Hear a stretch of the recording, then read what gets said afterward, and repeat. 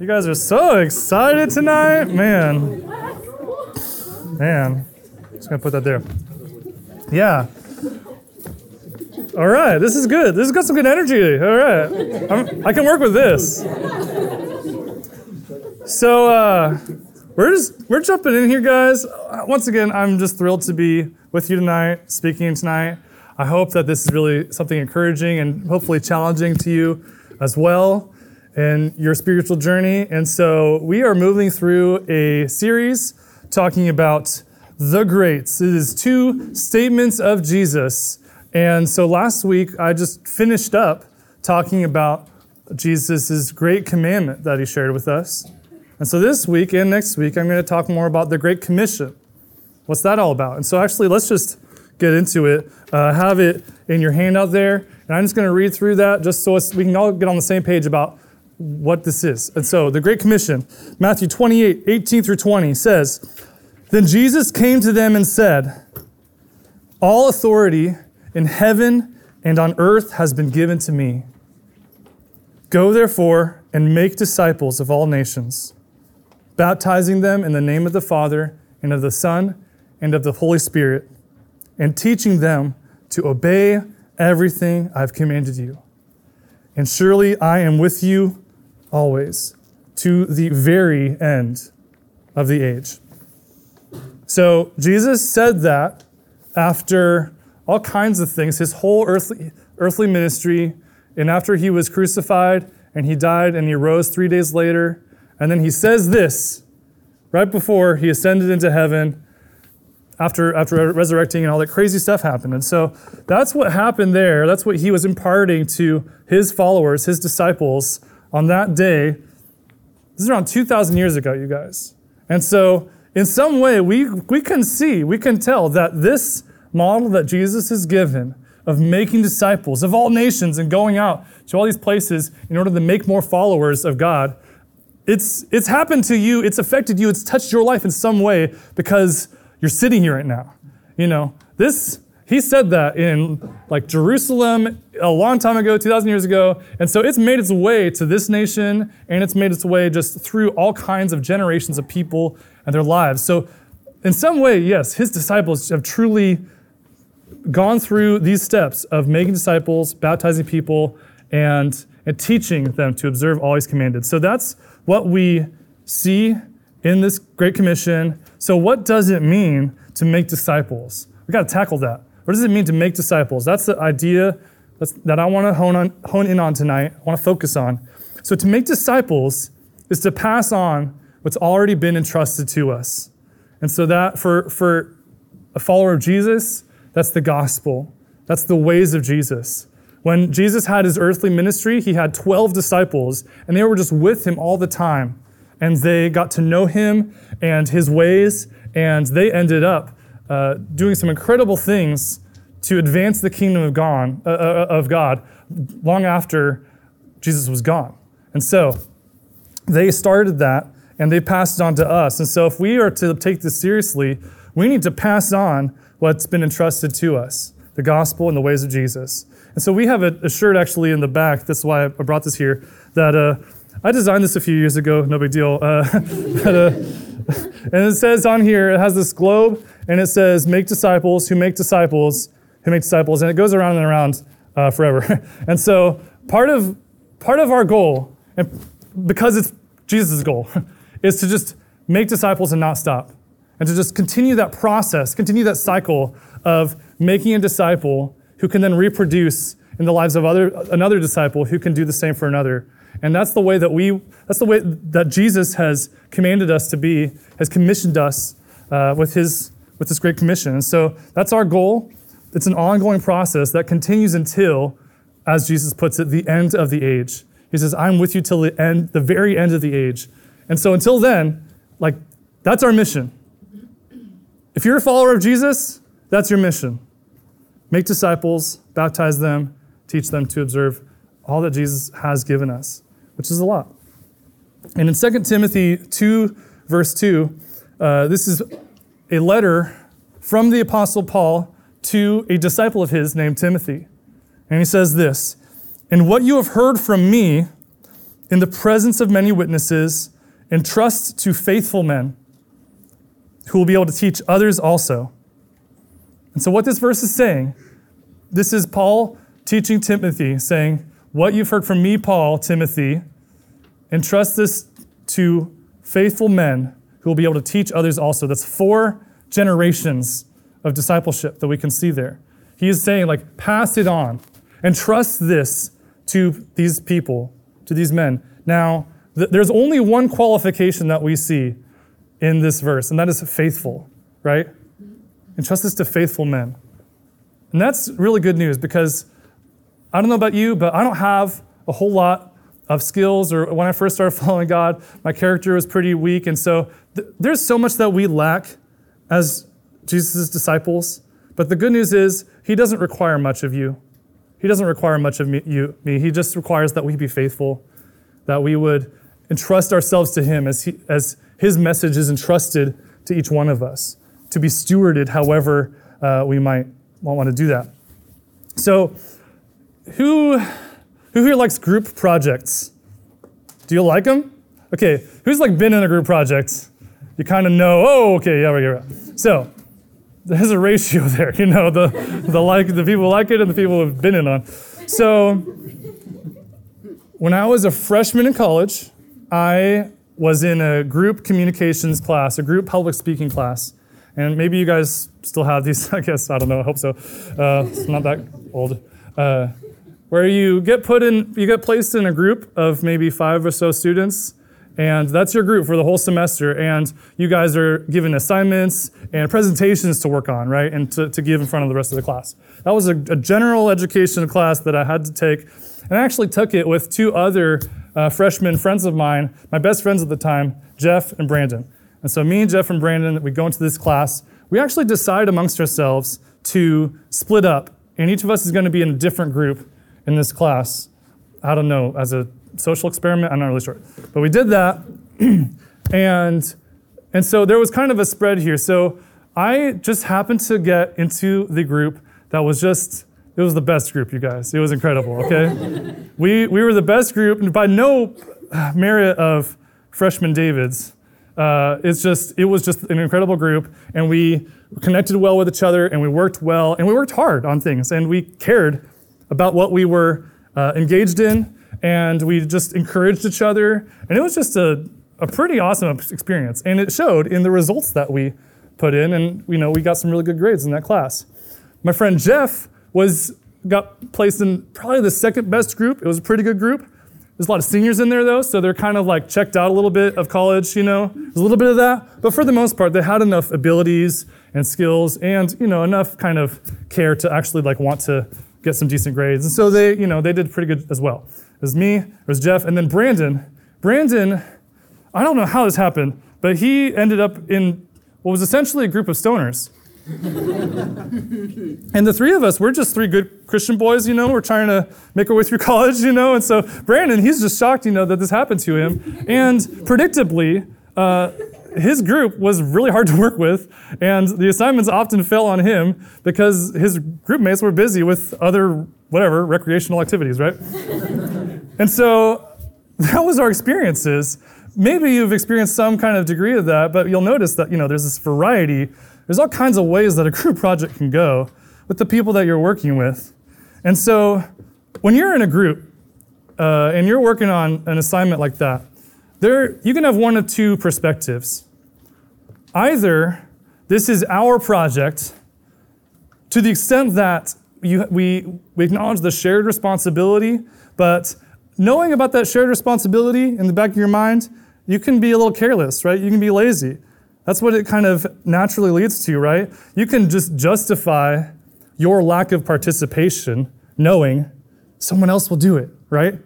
And so, we all, I know how y'all feel about them, Maybe you are one of those, But so that if you kind of see it as like our thing, our project, our mission, and if you don't take your own personal responsibility in it, then you're just going to do nothing, allowing other people to just sort of pick up the slack. And so that's where the other perspective comes in. The other perspective is, this is my project. Yes, I'm doing it in a group of people, but I have a job to do. I have responsibilities. I have some personal ownership of what I'm bringing to the table, right? And that's who we kind of are like, yeah, that's good. You should be like that, right? And that leads to like a diligent mindset where you're going to actually work and care about the output, and it's going to lead to a more enjoyable time, a more enjoyable semester. I bring all this up because Jesus' Great Commission, it's kind of a lot like a group project, right? See, by God's power, by God's sovereignty, it's going to be completed. It's going to be completed. The thing that he has chosen to happen and for us to work on, by his power, his sovereignty, it's going to happen. But you and I get to decide whether we're going to glorify God through our participation in obeying him and making disciples. We get to choose what kind of perspective we're going to have. Either you're thinking somebody else will do it, or you're thinking, this is my responsibility. This is Jesus' commission to me, and I have a part to play. And I believe that every single one of us can have a part to play in this. And I know it seems like a lot to ask. It seems like a lot to ask when Jesus looks you in the eye and says, make disciples of all nations. Wow, this is a lot to put on my shoulders. It can be easy to come up with reasons why we're not cut out for this task that Jesus has shared with us, right? And with the rest of our time, I want to debunk 5 excuses that we're tempted to give. 5 excuses that we're tempted to give about why this group project is probably just someone else's problem, right? That's just kind of the way we like to think about it. And I want to identify that. I want to debunk it. My goal in this is not condemnation. My goal in this is not to make you feel guilty because you're not doing what Jesus said. I want to encourage you. I want to challenge you. I want to challenge you to take one next step, one obedient step toward what God has given us to do. And it's a fulfilling thing for us to engage in together and participate in. And I want to invite you to be a part of that. God wants to do much greater things in and through your life than you can imagine right now. God wants to do much greater things in and through your life than you can imagine right now. The founder of Cru, his name is Bill Bright. Cru's meeting, our local chapter is meeting in this room tomorrow, I think. And so Bill Bright, though, he was a campus minister, and he says this: there is no higher calling or greater privilege than being involved in helping fulfill the Great Commission. There is no higher calling or greater privilege than being involved in helping fulfill the Great Commission. That's what Jesus is inviting you into. So let's dive into some common reasons that we give for not participating in Jesus' group project. The first of these is I'm not called. I'm just not called. It's something that you may have thought before. And it's worth asking. It's an understandable question. Okay, are all Christians called to make disciples? That's an understandable thing to try to figure out. I think that the answer is yes, though. And let me explain. So if the Great Commission, first of all, if the Great Commission only applied to those who were in attendance when Jesus spoke in Matthew 28, then who would communicate it after they died? What then? Those guys are long gone, right? So how did it make it this far? It seems clear that they were intended to pass on Jesus' teachings so that those teachings could be passed on to someone else, or else it would die with them. And so it needs to be passed on in some manner. It needs to be passed on. And so Scripture provides other sources, I think, of evidence to imply that every believer has a role to play in making disciples, in fulfilling the Great Commission. And one of my favorite examples of this is in 1 Peter 2:9. 1 Peter 2:9 is printed for you there. It says, "But you are a chosen race, a royal priesthood, a holy nation, a people for his own possession, that you may proclaim the excellencies of him who called you out of darkness and into his marvelous light." There's a lot going on in this verse, but some things to highlight here. First, God, if you're a follower of Jesus, God has called you into his priesthood, his nation, his people, right? So we're part of that group. We're part of that nation. And so why did he do that? Why are we a part of it? It says, so that you may proclaim his excellencies. So that you may proclaim his excellencies. And when we think of proclaim, that's share or verbally declare, right? His excellencies. Why? Why is that? So it says that he called you out of darkness and into his marvelous light. He called you out of darkness into his marvelous light. And so if that's happened for you, right? And every single one of us, if you're a follower of Jesus, then you have a testimony. You have a clear picture of the darkness and the ignorance and the brokenness that you were once a part of, and how he has brought you, he has called you into his marvelous light. And we have that. And that's something worth proclaiming. That's something worth celebrating and inviting people to be a part of. And so, now when I say that, some of you are not currently called to make disciples. Some of you are not currently called to make disciples. That's because you haven't yet become a disciple. And so, it's important. This is a good opportunity for us to pause a second. And I want to make sure that every time that we meet for challenge, is that we have an opportunity to respond to the gospel of God's grace.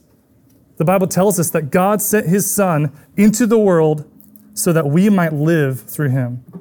And so, if you haven't made the decision to make Jesus the Lord of your life, if you haven't made the decision to step out of darkness and into his light that he calls us into, he pulls us into, then you're hearing me right now. I want to encourage you to consider that, to dwell on that, to make that choice tonight. And make sure that you don't go home wondering whether this is true of you. But we have an opportunity to respond to the gospel that he has freely given to every one of us. So I just want to make sure that that's available to you, that you understand this opportunity, this priceless gift of the gospel. God sent his Son into the world so that we might live through him. And so I want to encourage you, first, become a disciple. Become a disciple and invite others in to be a part of that. And thus, I think that we're all called to do this. So next is the excuse, well, I'm just not motivated. I'm not motivated.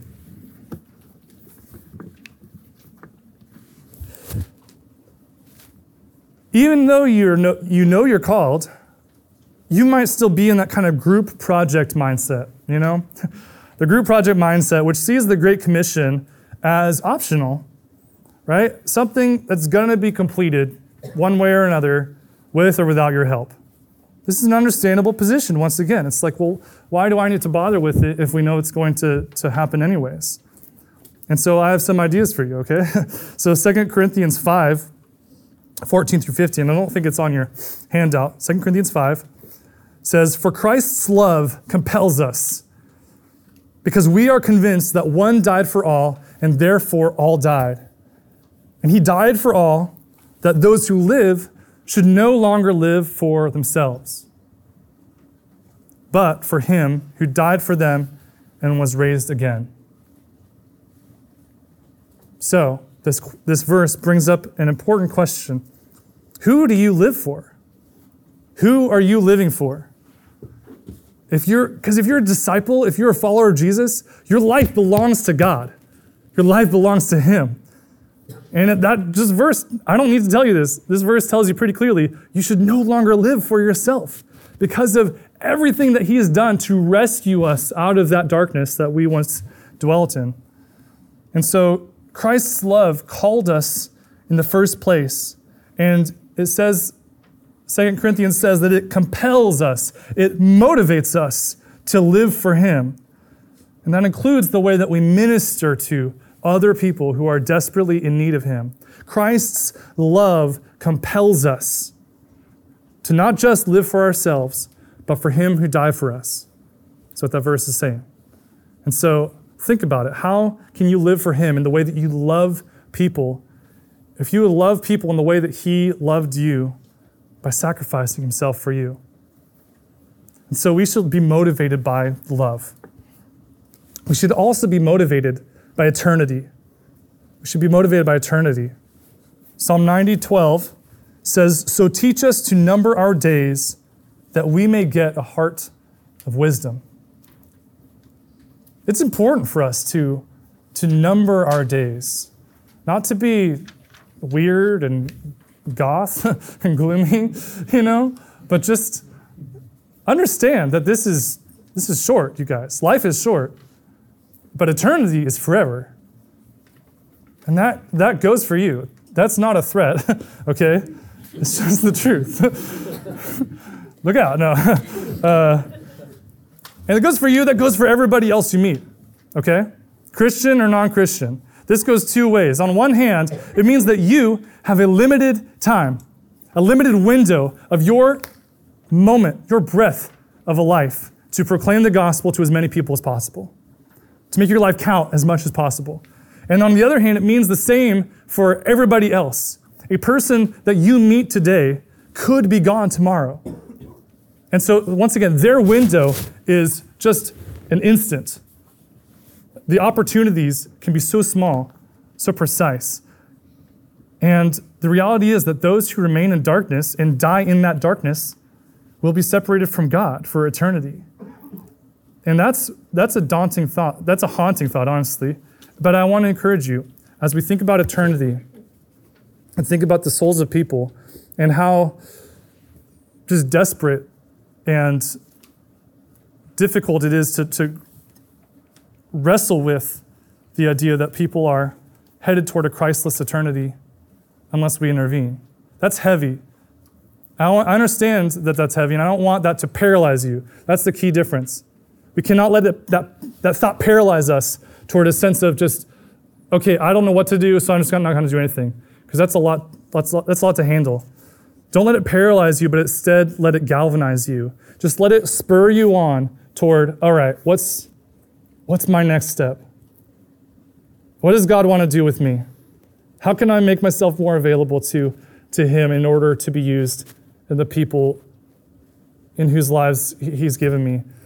How can I be more useful for the glory of God so that in this brief moment of a life that I'm living and the rest of us are living, that I can make a difference and lead people toward Him and knowing Him? Let us be motivated by love. Let us be motivated by eternity. Okay. All right, next one. I'm not extroverted. I'm not extroverted. That might be another kind of reason we're thinking about. I see you, okay? I know. You're thinking, I know what you're thinking right now, okay? This sounds nice, David. This isn't for me. You see, I'm an introvert. And, this clearly can't apply to me. That's a checkmate right there. This is definitely a job for the extroverts. Keep doing that. This is definitely a job for the extroverts, so I don't think I need to worry about this. Me no speak words very good, so I'm just not this isn't my thing, okay? But thanks for telling me. No, just kidding. I know that none of you would think this, but I have, okay? So maybe this is just for me. But my story is that, man, the way that I just grew up, just the way that I am, my disposition, I grew up being really just easily embarrassed and shy and uncomfortable talking to people. And as I gave my life to Jesus, over time, God did a few things to change me, to reorient my ways and my perspective, even though I was so just timid and so easily shaken by what do other people think of me. And I know that's true for a lot of us, but God did a few things in my life. First, He began to change me through the circumstances He put me in, and also through the Spirit's work in my heart. Just as I committed myself to Him to try to be faithful, He was doing some work in my heart. And then second, He began to build my perspective, especially as I started to come to Challenge. Honestly, I was a student coming to Challenge, and I was wrestling with some of these things of how am I supposed to really make a difference when this seems like clearly such a social aspect of living, an interpersonal thing that I'm clearly just not cut out for. I was wrestling with this, and God showed me the importance of engaging with people through a community like this one, where I can engage with believers through fellowship. I can engage with, even the lost through evangelism. As scary as that was for me, slowly, over time, as these works of God intertwined, I found myself more intrinsically motivated and supernaturally equipped to do what he was calling me to do, and that was to make disciples. One passage that really speaks to me is found in Exodus. This is about Moses. God called Moses who had run away from his people because he was afraid. And God says, Moses, I want you to lead your people out of Egypt. And this is Moses' response. You might be thinking, hey, maybe you should just accept the assignment God gives you. But no, this is what Moses said. Moses said unto the Lord, "O my Lord, I am not eloquent, either in the past or since you have spoken to your servant, but I am slow of speech and of tongue." Then the Lord said to him, "Who has made man's mouth? Who makes him mute or deaf or seeing or blind? Is it not I, the Lord?" It's like, I'm in charge. Anyway, he says, "Now therefore go, and I will be with your mouth and teach you what you shall speak." See, God promises to his faithful servants that if we will make ourselves available, if we will just go, then he will supply the power and the ability. He will be with your mouth, it says. And honestly, for most of us, making disciples does not involve public speaking or oratory skills or anything like that. This is just a matter of having a one-on-one conversation and telling someone about the good news of who God is and what he's done for us. It's that simple. Charles Spurgeon put it this way. He says that evangelism is one beggar telling another beggar where to get bread. Evangelism is one beggar telling another beggar where to get bread. This is not rocket science. This is not a complex notion for us to try to lay hold of and have to figure out and how to word it or articulate it the exact right way. God is with us. He's made your mouth, and he can use you even if you feel like you're not capable of doing that. I can attest to the ways that he can supernaturally change how we can be in this way.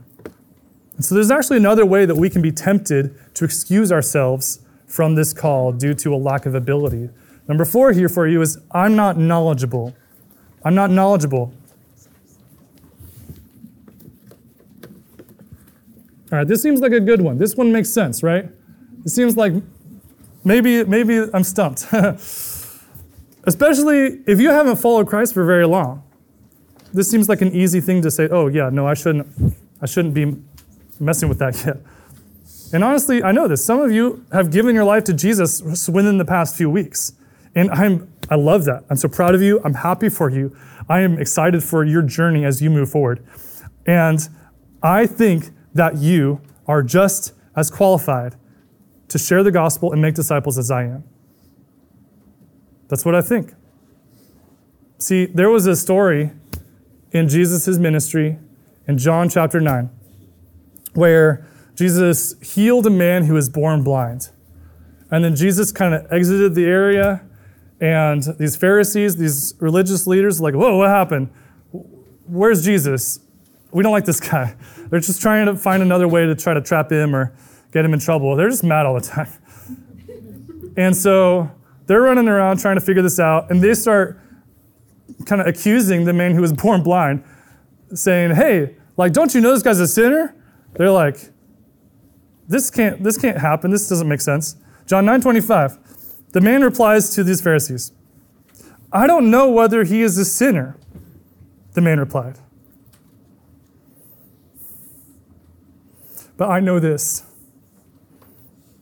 I was blind, and now I can see.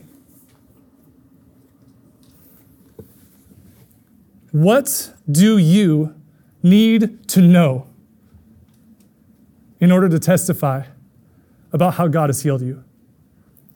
Honestly, what do you need to know?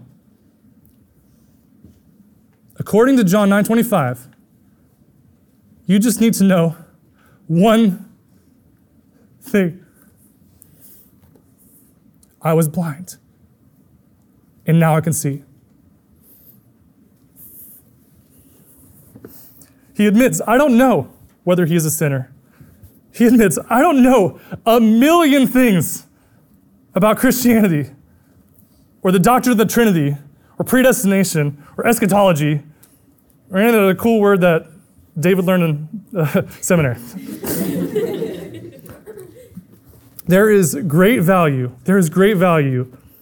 I understand, in learning and growing and absorbing more important information about who God is. I encourage you in this. This is why we're here, to learn and experience wisdom and knowledge together.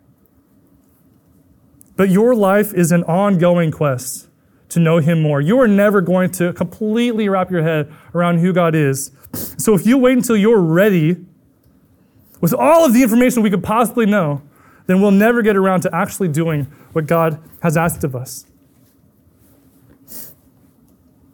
I don't know. I don't know whether he's a sinner, but I was blind and now I can see. Another verse I want to turn our attention toward is from Jeremiah 9. It says, "Thus says the Lord, let not the wise man boast in his wisdom. Let not the mighty man boast in his might. Let not the rich man boast in his riches. But let him who boasts boast in this, that he understands and knows me, that I am the Lord who practices steadfast love, justice, and righteousness on the earth. For in these things I delight, declares the Lord." It's not about what you know. It's not about what you know. It's about who you know. This verse in Jeremiah lists these different traits: wisdom, strength, and wealth, right? These do not make us worthy of God. And if we're not careful, our pride in these traits, our ability, our strength in these ways will actually get in the way of God using us. If we're so confident in who we are and what we can do, then we'll get in the way of what he wants to do through you. And so that leads to one final excuse that I want to highlight before we're done tonight. I'm not capable. I'm not capable.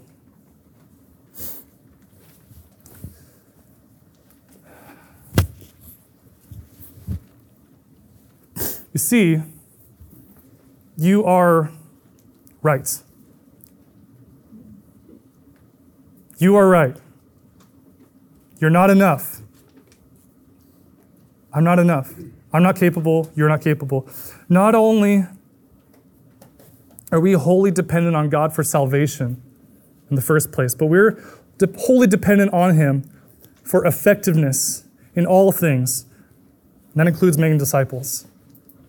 2 Corinthians 3 says, "Not that we are sufficient in ourselves to claim anything is coming from us,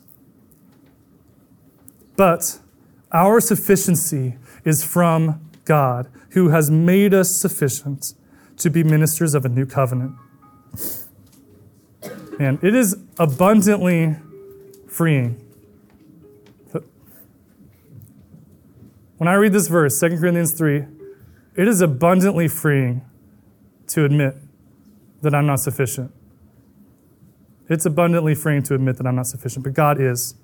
Another verse that speaks deeply to me about this is 2 Corinthians 12. It says, "But he said to me, my grace is sufficient for you, for my power is made perfect in weakness.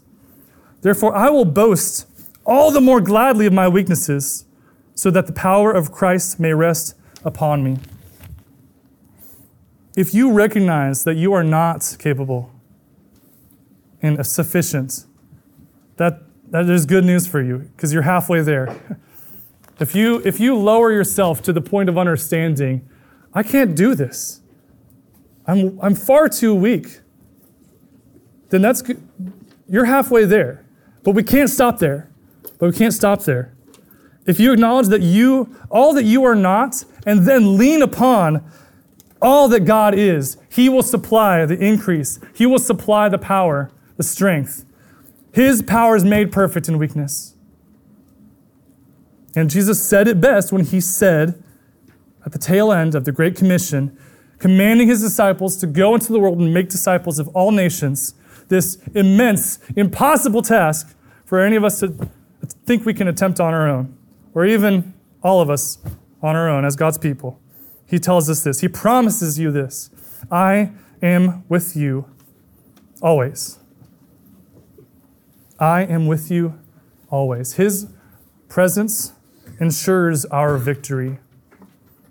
So present yourself to God as a humble, faithful witness, and He will do the miraculous through your life.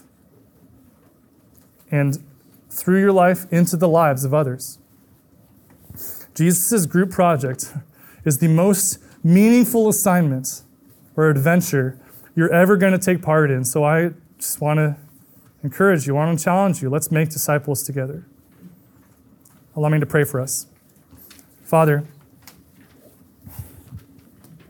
you are with us now. You are with us here. You are with us always.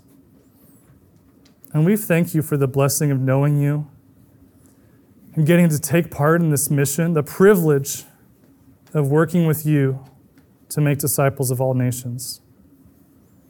God, I understand, I acknowledge that I'm not worthy. I'm not sufficient. And God, I'm so blessed. I'm so thankful for all that you've done to add your sufficiency to me, to raise me up, to do what you've called me to do. And I just pray that you would make that a reality for all of us. Continue to use me in my frailty, my weakness. And God, help us all to more deeply recognize our frailty, our weakness before you, knowing that in our weakness, you are so, so, so strong. So God, make that a reality for us and make us, Father, a force to be reckoned with, that you would be magnified on our campuses for your glory through us, your people. I pray that we would seek your face always. In Jesus' name, amen.